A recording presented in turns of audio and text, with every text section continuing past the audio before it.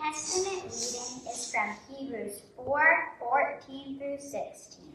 We have a great high priest who has gone into heaven. He is Jesus, the Son of God. So let us hold on to the faith we have, for our high priest is able to understand our weaknesses. Amen.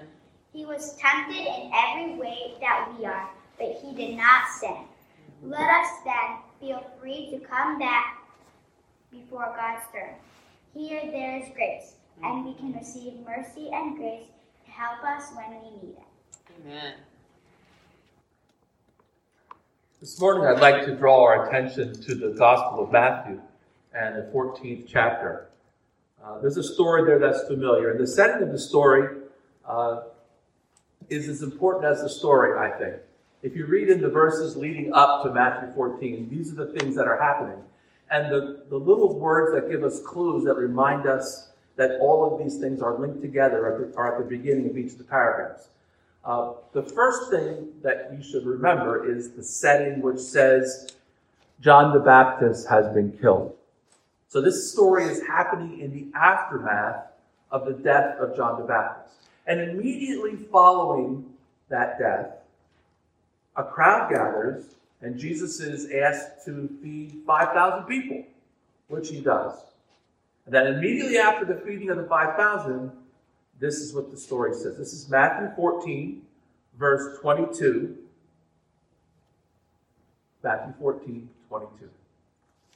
Immediately after feeding the 5,000 and sending the crowd away and sending off the disciples, Jesus made the disciples get into the boat immediately and go on ahead of him to the other side while he dismissed the crowd. After he had dismissed them, he went up on a mountainside by himself to pray. Later that night, he was there alone, and the boat was already a considerable distance from land, buffeted by the waves because the wind was against it. Shortly before dawn, Jesus went out to them, walking on the lake. When the disciples saw him walking on the lake, they were terrified. "It's a ghost," they said, and cried out in fear. But Jesus immediately said to them, "Take courage. It is I.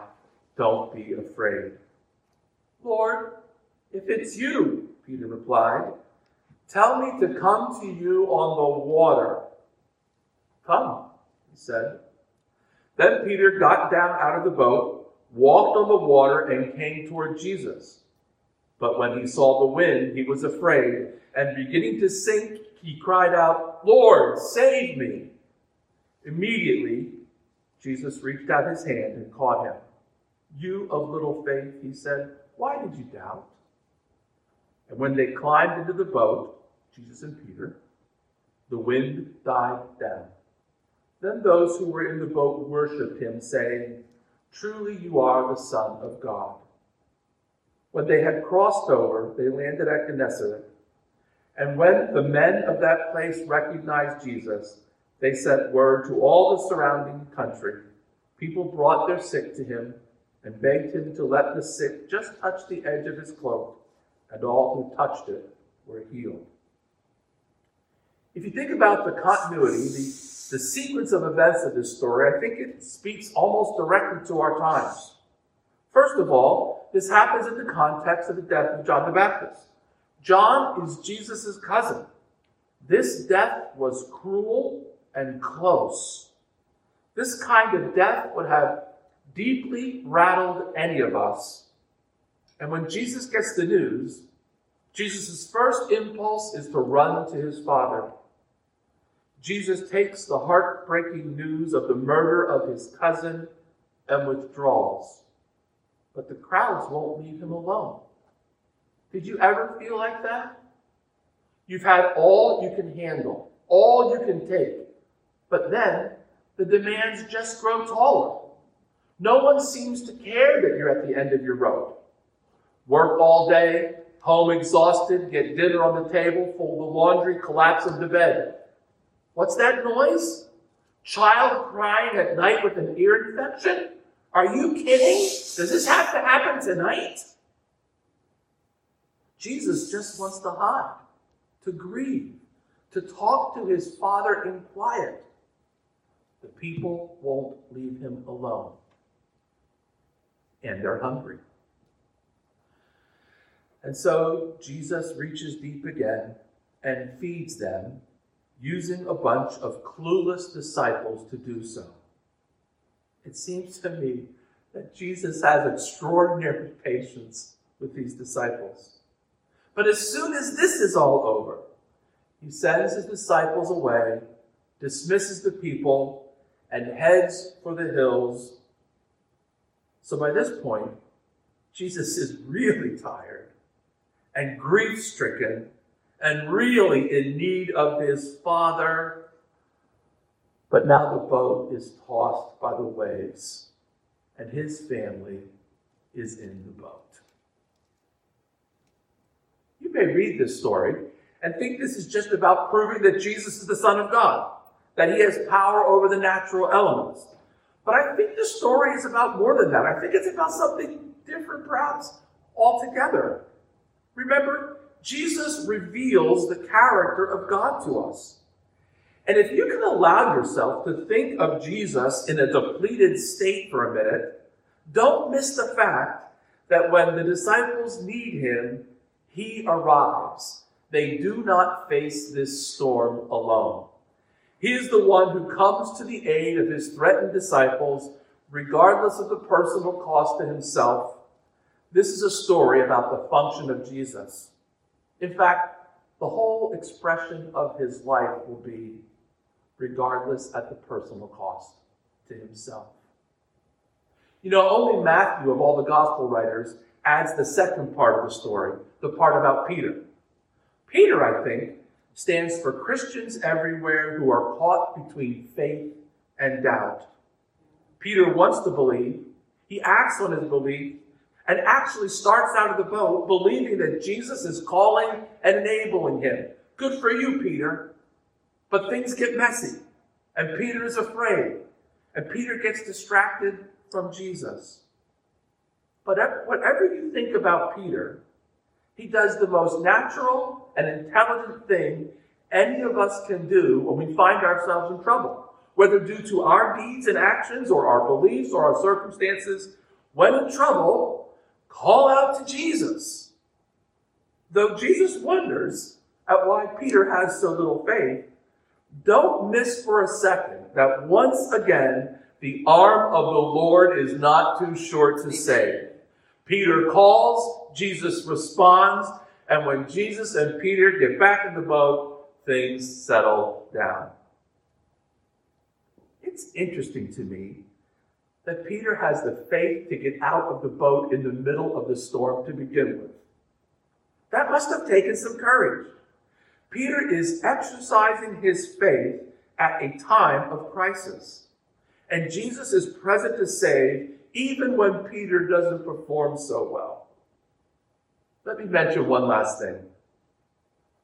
It is interesting that Matthew doesn't say the disciples worshiped him after he got in the boat. Matthew just says those in the boat worshiped him. And I wonder if Matthew uses the more open-ended term on purpose, trying to keep from limiting it just to the disciples. Is it that we are all in this boat at one time or another? Is it that sooner or later we will find our boat battered by winds and waves? I think that's likely. Some of us are in that boat right now. There isn't any place that Jesus can't reach you. He can get to where you are. It is the very nature of Jesus to help his children. And even if we don't perform perfectly, or even if our faith wavers or is weak from time to time, Jesus is here for us. Amen. And when things calm down, we should be ready to worship with all of those who are in the boat. In recent days, I've heard folks say, we're all in the same boat. And I've heard other folks correct them and say, we're all in the same storm, but we are in different boats, which is very true. Different crises, different circumstances, same pandemic. We may be in different boats because of COVID-19. We all need Jesus. And we are fortunate. He wants to be needed by us. Isn't that good news? His arm will never be too short to save us. He is our God. In the time of trouble, call on Jesus. I need you, oh, I need you. Every hour I need you. My one defense, my righteousness. Oh God, how I need you. I need you, oh, I need you. Every hour I need you. My one defense, my righteousness. Oh God, how I need